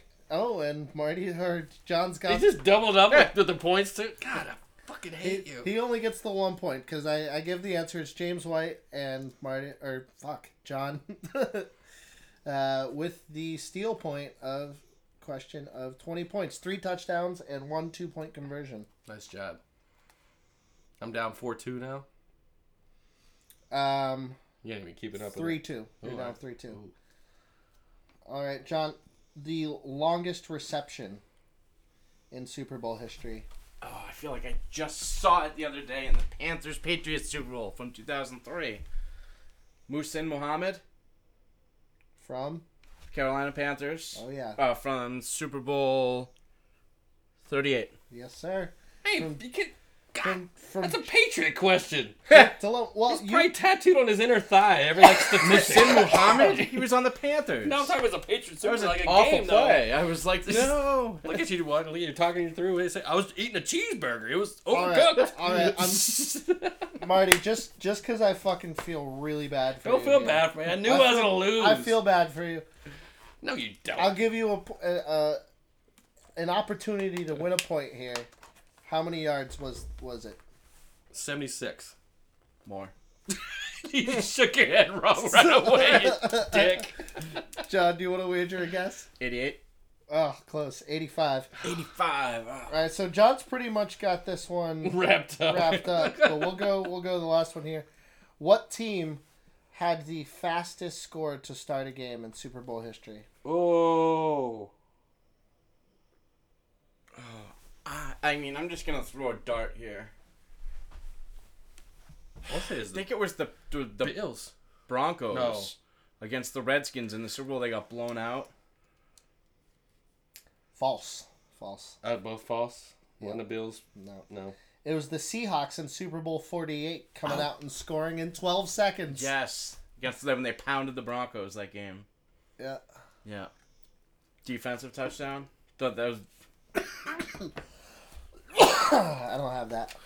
All right, so John wins 4-2. Not one fucking PGA question in there. Yeah, funny how there wasn't a PGA question in Yes. our Super Bowl quiz. Wow. Weird how that works. All right, Marty. So as your What's my penance, punishment? I have brought a helium balloon. Oh my And- god, that's not gonna fit in my butt. And as we, John, if you wouldn't go fetch that for us, yeah. It says princess. the dog is like, what are you planning on doing with this balloon? So there it is. We've been to the same parties. Enjoy that. And as we read off our top three Super Bowls, you will do it with helium voice. Well, that's nice. That's mature. So let's Wait. pop a little hole in there and get started with this. Side. Well, wherever you feel comfortable. Well, that seems like the most direct possible way to go about this, right? Yeah, and we'll be able to pinch it off too. Use your pen. Okay, here we go. All right. Jesus. One time I get to talk about my Cowboys, I gotta be in a helium voice. It's not fair. You just clapped over there like a little kid. All right, Oh after my you, buddy. God. What we top three? Yep. Well, I'll start because I'm gonna save my number one. Where am I going right You here? want to do these one at a time? Yeah, I No, would we're love gonna to hear this 3 no, separate times. No. I'm gonna go Cowboys, gain some fucking brain cells back, and you guys can talk. So I'm starting out with Jesus Christ. Oh wait, I'm all, like, are we flustered. going number 1, 2, 3, or number 3, 2, 1? 3, 2, 1. Starting with 3. Super Bowl 1986, Chicago, New England Patriots. Not saying this, Johnny, to like bust your balls because it's the Patriots. I almost picked one against you too. Did you? 46-10. There's only enough helium to get through this. Pinch it off. Punch it off. It was in the Super Bowl. Superdome. Excuse me. For the first time, it was Chicago's first city championship since 1963. Well, it sounds weird even coming back into like fruition. Most dominating team you ever seen. That's why I chose this Super Bowl this year, 1985. As a 10-year-old, I never seen a team quite like the Chicago Bears growing up. Talking about the most dominating D I've ever seen is the introduction of the 4-6 defense. For the whole season, it was 456 points for the Bears against 198 against its opponents. 2 postseason shutouts. But to New England's credit, they were a Cinderella team that year. And Squish the fish. 3 road wins to get into that championship. But it was a landslide victory, like I said, 46-10. Coin toss was by Brett Starr, which is pretty cool. But also, I mean, it was Richard Dent, Dan Hampton, Michael Singletary, which is probably one of my top 3 players of all time. He was a Baylor Bear growing What up about in the Texas. refrigerator? Fridge Perry. Touchdown. Touchdown. McMahon, too. Walter Payton didn't even have a touchdown in that Super Bowl. Nope. Crazy enough. Oh, yeah, I think he didn't even have more than 63 yards. Yeah. Didn't need them. Yeah. But huge dominating Super Bowl shuffle. It was entertaining. That whole year was just crazy. We're So just that's here my- to do that's the my- Super Bowl shuffle. That's my number 3. All right. I'll go next. My number 3 was Super Bowl 28. It was Cowboys versus the Buffalo Bills. Cowboys, of course, won 30-13. The reason I chose this one, it was the first Super Bowl that I remembered. And my mom's from Tonawanda, New York, just outside of Buffalo. So, you know, and that was the end of Jim Kelly, you know, taking them to the Super Bowl 4 years in a row and To lose. getting their asses beat 4 years in a row. Which was... They were a hell of a team. Yeah, Thurman Thomas on that. Oh, my God. Don K-Gun. Don Beebe. The K-Gun offense, yeah. So after trailing 13-6 at the half, the Cowboys scored 24 unanswered points, largely on the back of Emmitt Smith, who wound up winning the MVP. 30 carries, 132 yards, 2 touchdowns. Marty, I'm sure that made you very happy. Oh, yeah. I had to pick and choose. I mean, obviously, have one of those in there for the Cowboys in the 90s. I let that one off the hook a little bit, but to go back and back to back that year and to win, those 2 years for the Cowboys were phenomenal. That was my junior and senior year of high school. I was living on top of the world. Oh, yeah. Yeah, it looked then like the Cowboys were always going to win. Yeah. Until Jerry Jones said, fuck Jimmy Johnson, and things just got a little weird there for a little while. Unbelievable. The domino effect that had on the league Yeah. is just incredible because, you know, if there's one former coach or player that I could talk to or sit down and interview and just chat with, for me it would be Jimmy Johnson. Off the record, like, tell me straight, like, what really happened? Well, and just his coaching philosophies. He was a philosophy master. He had a master's degree in philosophy, and so he knew how to reach those players and the Man, Coach Miami U. so I read his book, you had to play in. and it was incredible. Yeah. And I would love to just talk to Jimmy Johnson and know how he dealt with all those personalities on the team, and of course hear some of the stories. But Right, and one I didn't include is Jerry the Jones, 95 against the Steelers, is which Barry Switzer took over. Fucker was drinking a case of 30 rack of Coors Light on his couch and gets a call. You want to coach the Cowboys? Removed from college football, removed from the league. Hell yeah, like that team was so dominant that year that anybody with somewhat of a coaching record could have took them to the Super Bowl that year. Yeah. It was just so dominant The between wealth of talent 91. that he amassed Yeah. on that team was Right. insane. Right. All right, Johnny, moving to you. Okay. Third best. This was a tough. Has to be for you. Well, I thought about the one the Patriots lost in '96 to the Green Bay Packers because that's the Super Bowl that gave me hope that there could be good football in New England when they went with Parcells and then Parcells left. I thought about using that one, but it was a loss. So my number 3 is going to be Super Bowl 51 against the Atlanta Falcons. They were down 28-3. With just a couple minutes left in the third quarter, and they came back and won 34-28 in overtime. For that to be number 3 on my list, even that says something. Tom Brady was the MVP. James White scored 20 points. He got the MVP truck from Brady, but that was Tom Brady's number 5 Super Bowl ring for the Patriots. Just an incredible game to watch. I think I watched it with you. Yep. Yeah, and Yeah, you and too, me. Yep. and I was ready to kick you guys out at halftime. I was wanting to go to bed. Oh yeah. Remember, I was, and Christina was like, "No, that'd be rude to kick them out." And then I talked you off the ledge. I said, remember Red Sox versus Yankees. Like, there's always time to come back. I didn't believe it though. 28-3 seemed so far away. You guys went outside. You went to smoke. You went downstairs. We had a counter plan of like how to deal with you coming back up. Nessa's like went down, and like Christina and I were like sitting up there, just like, so here's what we're gonna do. We're just gonna try to talk to him, take his, instead of diversion. Yeah, so Super Bowl 51. Yeah, Falcons, Patriots 34, Falcons 28. Can't find the whole story of my life. Yeah, I was going to say, that's a common problem, huh? To save time for the show, I picked the same game for my second because it's the coolest, 25-point deficit return for touchdown to victory for the New England Patriots. So cool. Okay? That was my number 2. Okay. Solid choice. So my number 2... I'm lightheaded. My number 2 Super Bowl was Super Bowl XL in 2006. Steelers versus Seahawks. Steelers win 21-10. Matt Hasselbeck? No, it was the Kurt Warner. I thought. Oh no, sorry. Kurt Warner come back to the Cardinals. Anyways, I don't know, but it was a slow start. Yeah, it's Hasselbeck. It's Hasselbeck. And Sean Alexander. Yeah. Slow start. Fucking loved him. 7-3 going into the half. And then, there's that big Willie Parker 75-yard touchdown run, Yes. which at the time was the longest run in Super Bowl history, early in the third quarter. Then Seattle gets a huge pick six, 76 yards. And then the Steelers respond, clinching the game with the touchdown pass to Hines Ward from Antoine Randall L.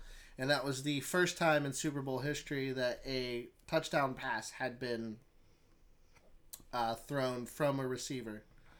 So that was pretty cool. Hines winds up with the MVP, 5 catches, 123 yards, 1 touchdown. And it's, fun fact, John, catalog this one, as the first Super Bowl where all aspects of the broadcast were aired in high definition. All right. Number 2 for you? I am going Super Bowl 49. That was the Patriots beating the Seahawks 28-24. Patriots were down 10 points in the fourth quarter, and Brady was just masterful in the fourth quarter of that game. And Patriots hadn't won a Super Bowl since 2004. They had lost in 2007 and 2011.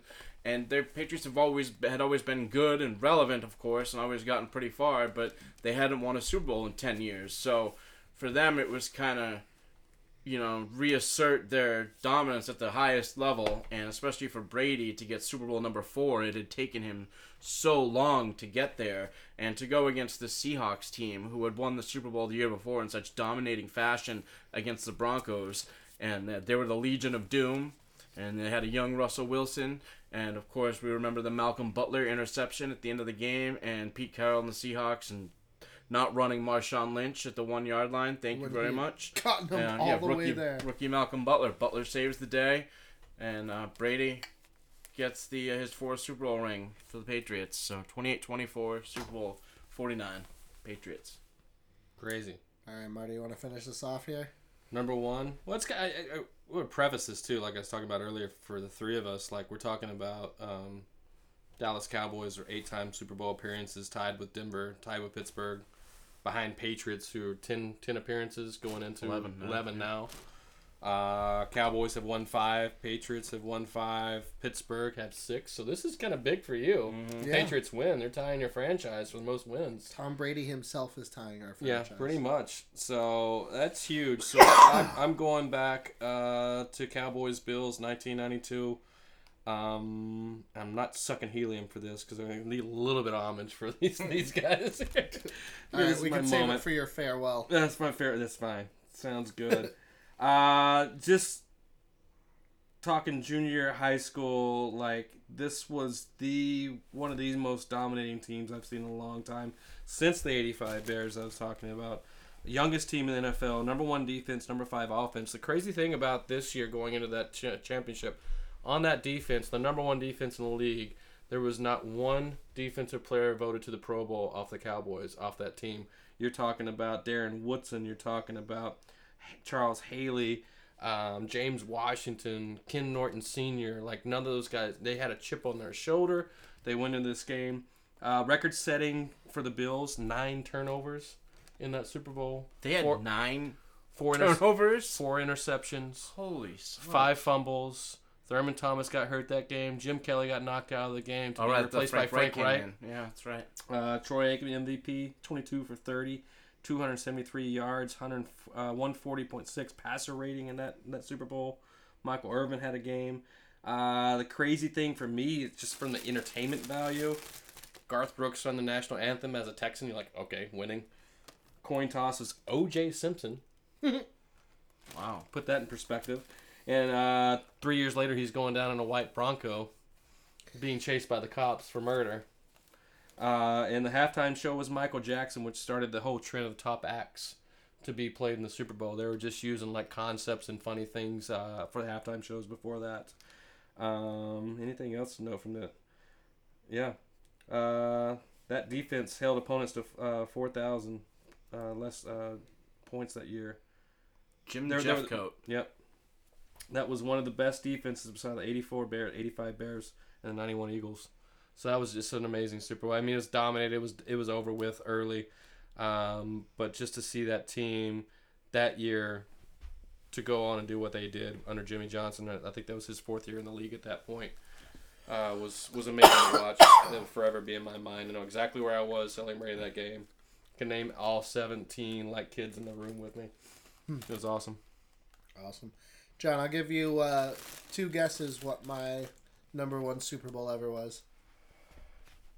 If you get it wrong, I have a little helium left. The James Harrison Super Bowl. I think it's amazing that that's how you identify it, but yes. Well, he had the interception right before halftime. Exactly, like yeah. 99 yards or whatever. 100. Super Bowl yards. 43, yeah. 17-7 at the half after James Harrison's 100-yard pick 6, which if you've ever seen James Harrison run, like, it's amazing that he actually made it all the way down there. He was moving. And the best thing is he gets in there and he immediately just dies in the end zone. They basically have to carry him out. Cardinals were alive like for a lot of that game. Yeah, so I think that sounded like a Bobby Boucher run. All the way down the goal line. At the start of 4th quarter, Arizona was trailing 20-7, and they scored 16 unanswered points. Larry Fitz was unstoppable that season. I remember that now. A couple of toe line catches on the sideline, just amazing. That was a great Not to mention a safety. That then the ensuing free kick that comes after the safety led to a 64-yard touchdown by Larry Fitzgerald with 2:37 remaining. Right, so this is like, I think this is like one of those defining moments where this series, the following series, has dictated Steeler game planning for the following 9 seasons since then, where it seems like every game it comes down to that, Ben marching down the field, to win it in the end. So 2 minutes 37 seconds remaining. Like a drunk girl going to the bathroom. He's going to win that over. Sorry, I couldn't resist. 78 yards to hit Santonio Holmes, 6-yard pass in the corner of the end zone. The most electric moment of double toe tap of my sports life. Right? It was just unbelievable. Just the whole thing. I'll never forget that moment. And if I almost picked that one. If in my lifetime we don't win another Super Bowl, I'll die a happy fan for having. I hope it doesn't happen. No, me either. But but seriously, I mean, you look at how many franchises go through long droughts. I mean, the Cubs, 108 years was it? Something crazy like that. Sounds right. People go their entire lifetimes without being able to celebrate a championship, and in 2009 at the I was just about to turn 21, but I was hammered. Incriminating evidence there. Yeah, I think the statute of limitations is passed. Pretty sure, yeah. Oh, fuck. Yeah, no, it was just the greatest single moment, and not only was Santonio Holmes great on that catch, but he was instrumental in that drive. He had 4 catches for 73 yards. All but 5 yards on that drive were on his back. He won the MVP, and he was the 6th wide receiver to win an MVP. Half of those Steelers being Holmes, Ward, and Lynn Swann. Thank you, Johnny. The Immaculate Reception. That was Franco. Shit. Lynn Swann dropped the ball though, so. My numero uno goes way back to 2001 and Super Bowl 36. Patriots defeat the St. Louis Rams 20-17 on the foot of Adam Vinatieri's 48-yard field goal kick to win the game. Patriots were 14-point underdogs. This was Super Bowl number 1 for the Patriots, Super Bowl number 1 for the Tom Brady, and I quit my job the next day because I was up all night partying, won thousands of dollars on that game betting on the Patriots. Apologize to your current employer at that time. Sorry, Putnam Investments. Thank you for the severance. Still got severance. You still got severance? Still got severance. Nice. Yep, but yeah, I remember just partying all night, because we thought maybe the Patriots could cover because they had shown a lot of resiliency that year. They went into Pittsburgh and beat them in the championship game, but 14-point underdogs are the greatest show on turf. The Rams were unstoppable. It didn't seem like they had a chance to win, but when Ty Law first picked off that Kurt Warner pass and ran it back, it was like they had some momentum. Ty Law's from Aliquippa. Ty Law needs to be in the Pro Football Hall of Fame come Saturday. He does. Just down the street. So yeah, the Super Bowl 36, the Patriots' first Super Bowl against the Rams, 20-17. That's my number 1. All right.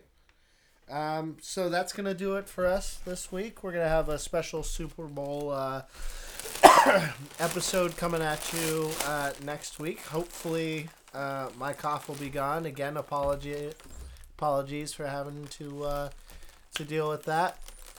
We give you a lot of shit, but Johnny, we wish you the best of luck. Go Patriots! Let's go Patriots! Let's make it an easy Super Bowl this year, please. These games have taken years off of my life. All these Patriots Super Bowls have taken so much time off the back end of my life. Poor fucking you. Poor fucking you. There's got to be a lot of red ink in the ledger, Johnny. Yeah. Anything else, Marty? Little side note, so we're not one-sided. Mariano Rivera, unanimous decision for Hall of Fame. Congratulations. Oh, yeah. Yeah. He's an amazing athlete. Well, Red Sox owned his ass. Why you gotta throw that in? Can 'Cause we just they leave did. it? Can we just leave it like? Because they did. All right, but cool. One of the best class acts in my time in baseball. First ever. I cried when he walked off the mound and hugged Jeter. I'm sorry. I know I'm not even a Yankees. I hate the Yankees, but I can't. It's in Bernie my core. Bernie Williams, Mariano Rivera. There's certain players that have played for the Yankees that I hold true that they're just a great fucking athlete. And First ever unanimously elected Hall Wild. of Famer. wild. So So hey, go Pats though. I hope they win. I hope it's entertaining. I know it's gonna kill your heart. Fenway Park cheered Mariano Rivera the year after they got to him. Yeah. And then opening day the next year, and they played the Yankees and Mariano Rivera, and they cheered him because they're like, "We got you, we got you." He's in gloat mode, and he needs to be in this position going into this week. I get it. I'm So, ready. All right. ready. All Put right, your every- balls back in your pants and Go zip it up. Pats! Take it easy, guys. It's okay.